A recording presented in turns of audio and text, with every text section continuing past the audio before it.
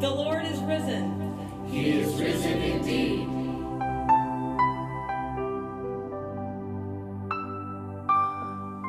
Welcome back to the Strengthening the Soul of Your Leadership podcast with this special bonus episode for Eastertide.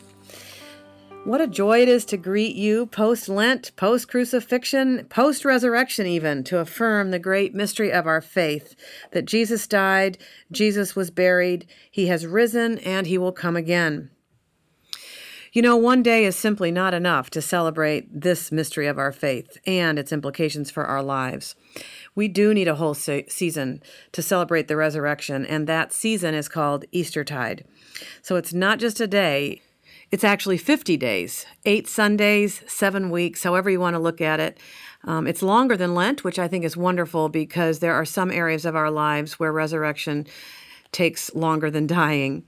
And the church calendar itself teaches us that the implications of the resurrection are so explosive, so radical, so life-changing that we do need an extended period of time to explore and even appropriate the reality of the resurrection and to figure out what it means to us. What does it mean to live in a world where a resurrection has happened? What does it mean to us to live in a world where the resurrection of our Lord Jesus Christ has happened? And what does that mean for our lives? I want to create space for us to explore the mystery of the resurrection and to reflect on the Easter season as a time to live in the mystery and to figure out what that mystery means for us. And I'd like to do that by beginning with some of the post-resurrection stories where the people who were actually involved in Jesus' life and death and burial and eventually the resurrection, how did the resurrection affect them? And what do their stories tell us about how we might engage this season and how we might live in the mystery, this greatest mystery of our faith, that Jesus has now risen. So my favorite thing about the Easter story, aside from the resurrection itself, is all the stories about Jesus' post-resurrection visits with people. Because what I think is so amazing about Jesus, and one of the things that makes me love him so much, is that as our resurrected Lord, the first thing he did after the resurrection was not to set himself up in a castle somewhere. It wasn't to proclaim anything or bring any big message. It was to visit and to seek out every single person that had been hurt and traumatized by the events of the crucifixion and to seek them out and to repair damage, to help them with their post-traumatic stress, to help them to make sense out of what they had witnessed, to really help them to understand that they were living in a new reality and what that meant for them. And he was so gentle, he was so tender, and he created conversations for each person that were exactly what they needed after what they had been through. So you know that in the Transforming Center, we talk a lot about the practice of finding ourselves in the story, the biblical story. And so I'd like to invite each one of us to find ourselves in the stories that take place after Easter when Jesus is seeking out his followers to really help them to come back from what they had been through. I'm going to share 4 snapshots and use the snapshots of these post-resurrection visits to invite us in to the mystery of how Jesus is with us in our lives, in our very real lives now, after all that we've been through in this last season. So let's start with the very first encounter that Jesus had with one of his followers after the resurrection, and it was the place where Mary was weeping in the garden, Mary of Magdalene, in John 20. Verses 11 through 18, and she's there weeping. And one of the interesting things about any of the readings of the resurrection story is just how faithful the women were. And the women didn't seem to have much fear about being around. They just wanted to be around Jesus. They wanted to stay with him as he suffered. They wanted to be there to care for his body as it was brought down from the cross, and also to prepare it for the burial and to treat the body as it needed to be treated very respectfully in the tomb. And so all of that work has been done, and Mary Magdalene is still really grappling with her loss, and she's weeping in the garden after she's done everything that she can. And that's the moment where Jesus encounters her. And I think that the story of Jesus seeking out Mary in the garden and having a conversation with her gives us the opportunity, invites us in to a reflection on the place in our own lives where we also are standing beside a great emptiness weeping, where we've done all we can to make sense of it. We've done all we can to pretty it up a little bit, but the truth is that we are still living with a great loss. We're still living with a great emptiness. And so that's what Mary is processing. And I think the story of Mary weeping in the garden invites us to move in as close as we are able to the empty places in our own lives and to let the tears come, to feel the emptiness of that, and to wonder how easy or how difficult is it for us to acknowledge the empty places in our lives, to let the tears come, to grieve and go all the way to the bottom of what this loss means to us. And then as we're ready, to express our deepest feelings and give honest words to what it is that we're feeling, and to stay with whatever emotions come for as long as we need to, and to trust that Jesus is going to appear to us in that very place. And doesn't that take a lot of faith? I think a lot of us, we tend to distract ourselves and distance ourselves from the emptiness that we feel. All of us have places in our lives that feel empty. All of us have places in our lives that are hard to face. And this story invites us to face it, and not only face it, to actually sit in the middle of the emptiness waiting for Jesus to come. Of course, Mary didn't know that Jesus was going to come. She thought that her emptiness was going to be a permanent situation for her. But she's brave enough to sit there and weep. And so even though she doesn't recognize Jesus at first, Jesus does come. Jesus does come, and he calls out to her. He uses her name, and almost uses her name, speaking into that vulnerable place as a way of saying, I know who you are. I know where you are. I know what you're going through, and I am here. I am here with you in this place of loss and emptiness. So I think the question that emerges from this story is to say, am I able to sit in the place of my own emptiness and to wait for Jesus to come, and to believe that resurrection, and what I mean by that is that the living presence of Jesus might be able to be with us there in some way. Not that the situation necessarily is going to be changed completely or taken away, but that Jesus actually joins us in that place. So that's the first encounter, and Jesus is very loving to Mary. But the other thing that's interesting is that she reaches out to touch him, but he won't let her touch him. And I think that that is not because Jesus was averse to touch. We know that he received touch and gave touch very openly and willingly. But I think in this case, Jesus is saying, I'm trying to tell you that even though I'm back and even though I'm here, our relationship is going to take a little bit of a different turn now. You're not going to be able to relate to me physically in the body as you've done in the past, but now you're going to need to get ready to interact with me in new ways. And of course, he knew that he would be leaving them physically and that the Holy Spirit would come. So already he's trying to give a signal and a hint that their relationship, while it will be real, it is going to be different than it was. So that's the first snapshot of a post-resurrection appearance of Jesus, inviting us to be aware of the place where we're weeping or standing behind a great loss or standing beside a great loss, and to wait for Jesus in that place and to notice how Jesus shows up and calls us by name and speaks into that place of pain. The next one that all of you who know me well enough to know that I love the story of the road to Emmaus, and that's another post-resurrection appearance of Jesus. And in this moment, as we know, Jesus joins two of the disciples as they're walking along the road trying to process the traumatic events of their weekend, the difficult emotions that were returning within them. And he actually asks them questions as a way of drawing them out, getting them to talk about what they've been through.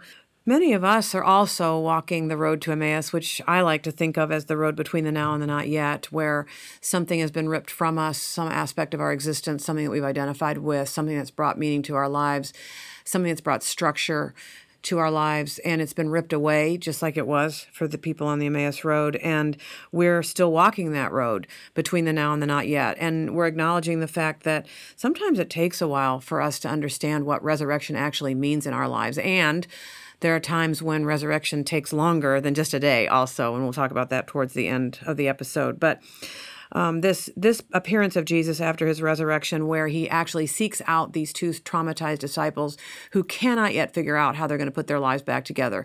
The vision, the dream that they had for their lives has now gone away. It's been ripped from them. They're trying to find their way back to some sort of normal existence. And Jesus does this very kind and loving thing, and he seeks them out on the road. He seeks them out in the midst of the questions that they're asking, in the midst of their dashed hopes and disillusionments. And so for me, the question that comes out of the road to Emmaus is, what is the disturbing event? What is the traumatic event? What's that hard thing that's happened in your life from the recent or the distant past that you need to talk to Jesus about? And that you need Jesus to meet you on the road. You need Jesus to meet you in the context of your question. You need Jesus to help you to make sense out of something that right now does not make sense. And I think we all have those experiences in our lives, these things that happen to us that just do not make sense. And so Jesus loves to be with us in that place. And in fact, our willingness to ask the question actually seems to be what draws Jesus into the experience, what draws him to us, what draws him into the conversation. So as you think about an event in your recent or your distant past that is disturbing to you and doesn't yet make sense, what are the emotions that you experience as you relive that event? Can you stay with these emotions long enough for Jesus to meet you in that place? Can you invite Jesus and urge him to stay with you for however long is needed? And as you continue to process the event over time, notice the places where Jesus' presence causes that visceral burning that the disciples experienced on that road, where Jesus reveals some sort of truth to you through Scripture, or where you experience that burning of your heart resonating with some truth that he's telling you. Share these moments of recognition with people around you. And I think this is a wonderful question for our spiritual companions to ask each other coming out of the Easter season, or as we live within the Easter season and seek to live within the mystery, is to ask one another, where are you experiencing Jesus on your road between the now and the not yet? What is the Emmaus road for you? That place between the now and the not yet, and how are you experiencing Jesus there? How is Jesus meeting you in the context of your questions? Where is your heart burning within you with a sense of recognition that Jesus is there with you on that road? What a wonderful question for us to ask one another as spiritual companions during this Easter season. So let's ask that a little bit over dinner, or in a quiet conversation with a friend or with a loved one. Where are you experiencing Jesus on your road between the now and the not yet? What's he saying to you on that road? Where are the places where your heart is burning within you with some recognition that it is Jesus who is interacting with you? So that's the second snapshot, Luke 24, 13 through 31, the road to Emmaus, and how Jesus chose to seek out those disciples and be with them and make meaning for them as they processed what it was that they had been through. A third snapshot is what I would call breakfast on the beach. This is the encounter where Jesus seeks out Peter. And of course, Peter's story is one of the threads in the whole Lenten journey and the journey of Holy Weekend. His story is one of the most tragic and difficult to face into, because he was the person who always seemed to be the most confident about what he believed in. He was kind of a blustering person who made these big, brash statements about the fact that he believed in Jesus and that he would follow Jesus to the end and that nothing would deter him. And then in a heartbreaking moment, he becomes afraid and he betrays Jesus not once, not twice, but 3 times. So we can only imagine what Peter is feeling in terms of shame and betrayal, or feelings of his own betrayal, regret, the deepest kind of regret that he wasn't able to stand by Jesus, that he wasn't able to keep believing, that he wasn't able to stay faithful and grounded in his own faith. And so he's probably burying those feelings by just getting back to life as normal, working really hard by trying to catch fish. And so this Sunday morning, after this horrible weekend, Jesus is waiting for Peter and the other disciples as they're out fishing on the Sea of Galilee, and they're having a hard time catching anything.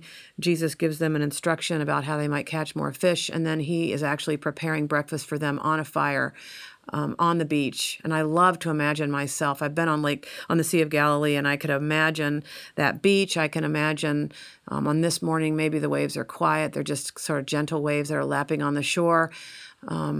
The disciples are out working really hard, very discouraged that they can't even seem to get back to their normal life, even though they're trying so hard. And they smell fish cooking over an open fire, and there's Jesus, and they start to recognize him in the mist. And then they come rushing into shore. Jesus gives them instruction for how to catch some fish, but he's ready for them. He's preparing breakfast.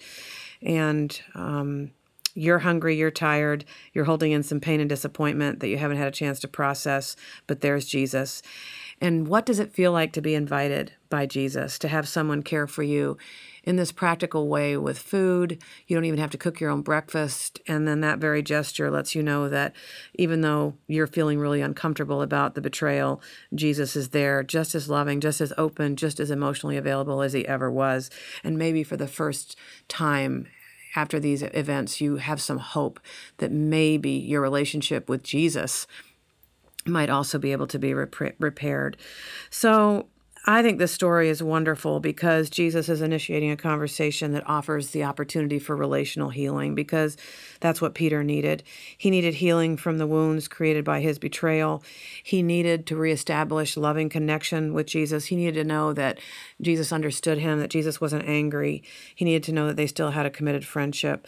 So maybe you could imagine yourself processing something that you feel shamed about, something that you are just not proud of, something that you wonder if you can ever repair it between you and that person, or even if you can repair it in your relationship with God.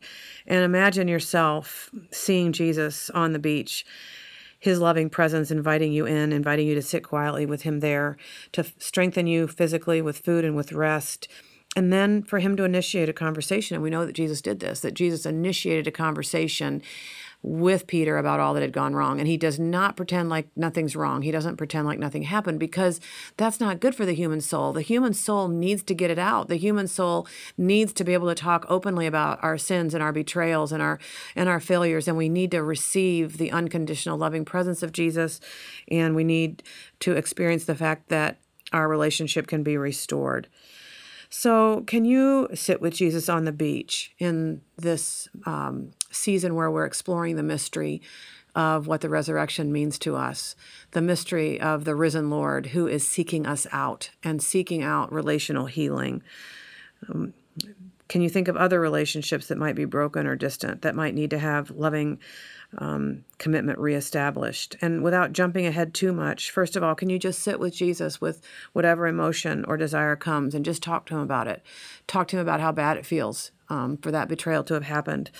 Talk to him about what it feels like to have so much shame inside. Talk about the fact that you're not even sure that repair is possible. Is there anything in your relationship with Jesus that feels distant or broken? Can you talk to him about that? And what do you hear Jesus saying to you in response? What an amazingly wonderful place to be in terms of processing the mystery of the resurrected Lord with us here now in our ordinary lives and in our most human places. So that's the third snapshot. Breakfast on the beach, Jesus preparing breakfast, just waiting lovingly to repair whatever it is that's broken. And then finally, there's this moment that I call love through locked doors, and that is John 20:19 through 29. And in this particular story, Jesus is seeking the disciples behind locked doors, and also in particular Thomas, because Thomas was the one that missed out on being there when Jesus first appeared. And even though the other disciples said they had seen him, Thomas said, "I will not believe until I see the holes in his hands and the wound in his side." And so this passage, this phrase from this particular passage of Scripture in John's Gospel says that although the doors were locked, Jesus came and stood among them and said, "Peace be with you." Although the doors were locked. Love that caused Jesus to press through the locked door and to find a way in. Now, those of you who have been familiar with my teachings, you know that I usually teach that Jesus is polite and that Jesus does not push in where he is not invited. But this verse gives us a slightly different perspective on Jesus. And I think this is a situation where the door is locked from the inside due to fear, and we don't even know how to open it. But there is this deep desire inside that we want to open it. We really wish we could. We wish we could transcend our fear and open the door. But we are behind this locked door. And even though the door is locked, there is a deeper desire for Jesus to come in. And so Jesus in this story shows himself to be in touch with the deeper desire. And Jesus knows it. Jesus knows that we want him in, and he finds a way.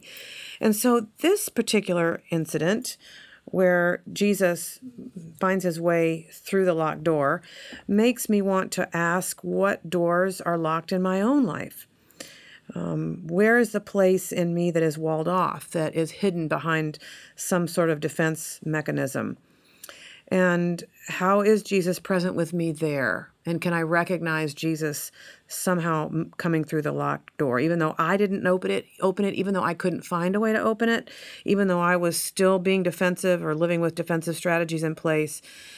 Jesus finds his way in. And I find this interaction, this snapshot of the post-resurrection Jesus, to be really stirring as well. It causes me to realize just how much Jesus loves us all, because he knows when the door is locked, but we wish we could open it, or there's some fear that prevents us. And Jesus is not limited by that. Isn't that the most hopeful thing, to know that even when we lock a door, even when we're walled off, even when we are stuck in our defensive mechanisms and structures, that Jesus is not limited by our locked doors. He will not violate us, but he will find a way to come in and meet our deepest desires, even when we do not know how to open those to Jesus. And his word in that place is always peace. Peace be with you. Like, don't be afraid that I've come in to this place where you didn't want me to come. We're going to be all right. You're going to be all right. We're going to relate to each other right here behind the locked door. And I love the idea that Jesus wants to love us, even in these places of our doubt, that he's pursuing us, even when we are having a hard time believing that a resurrection could happen in our own lives. Jesus is ready to be with us even in that. And so there you have Thomas. You have Thomas, who is doubting because he hasn't seen enough yet. And in Thomas's story, I think we are actually being invited also to doubt our doubts. That those things that have been hard for us to believe, those things that we've been hesitant to believe, those things we become disillusioned about, that Jesus says, doubt your doubt. Call it into question. Sit with it for a while. Is it really true? Or are you going to live out of your doubt? Are you going to live out of your fear? Or are you going to believe? Are you going to believe that I can do something better and something more? So to be in Thomas's place, to have Jesus come in through the locked door, but to doubt your doubts, to doubt your disillusionment, and even though your doubts might feel real, even though you're just not sure, to realize that your doubts could be wrong, just like Thomas's doubts were wrong. But the good news is that Jesus is willing to come right on in and be with us in that place. He's not offended. And then, of course, it's a beautiful thing as we wrap up our reflection here that on Easter, Jesus seems to offer a special blessing to Thomas and to all of us who doubt.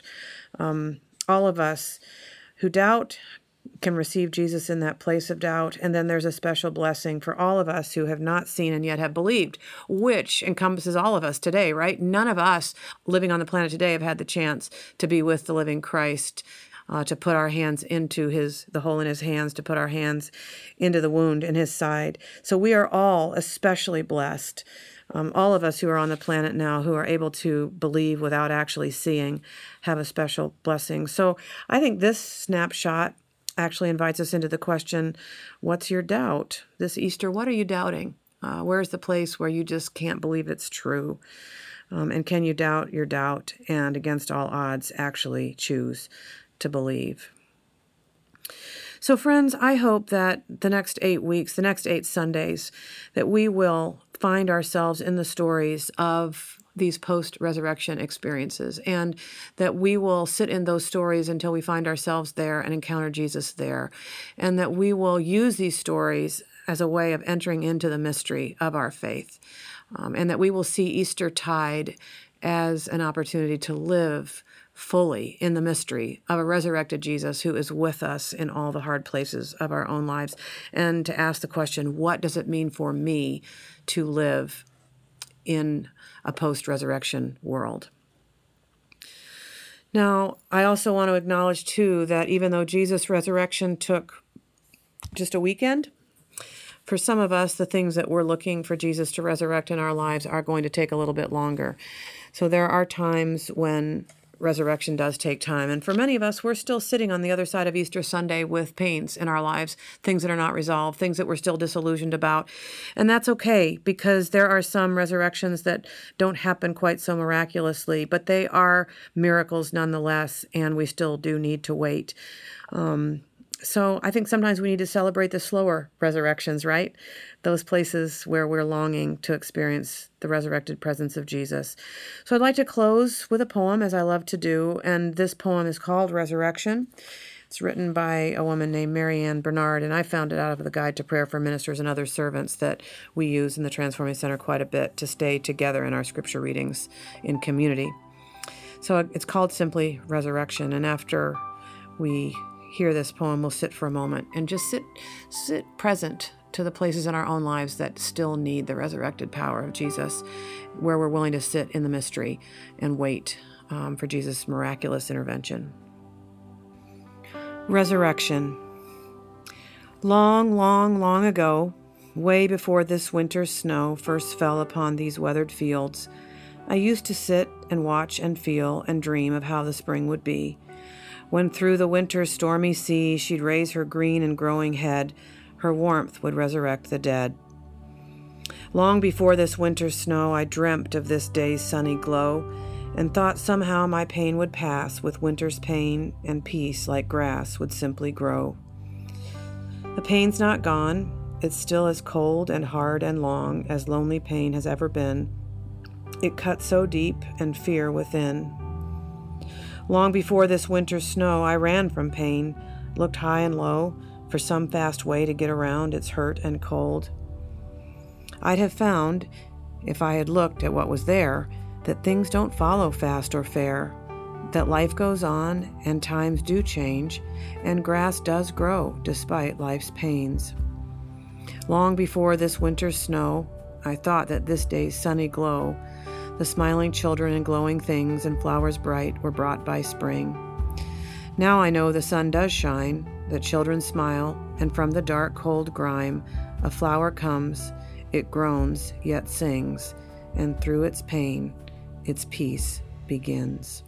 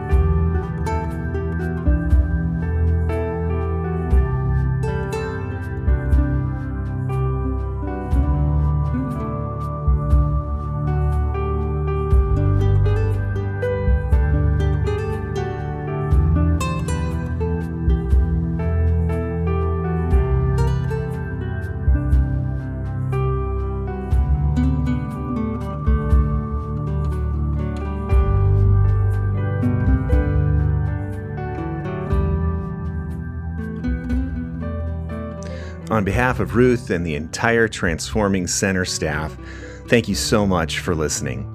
We're currently accepting applications for our next Transforming Community Spiritual Formation Experience for Christian leaders. You can learn more by visiting transformingcenter.org/TC.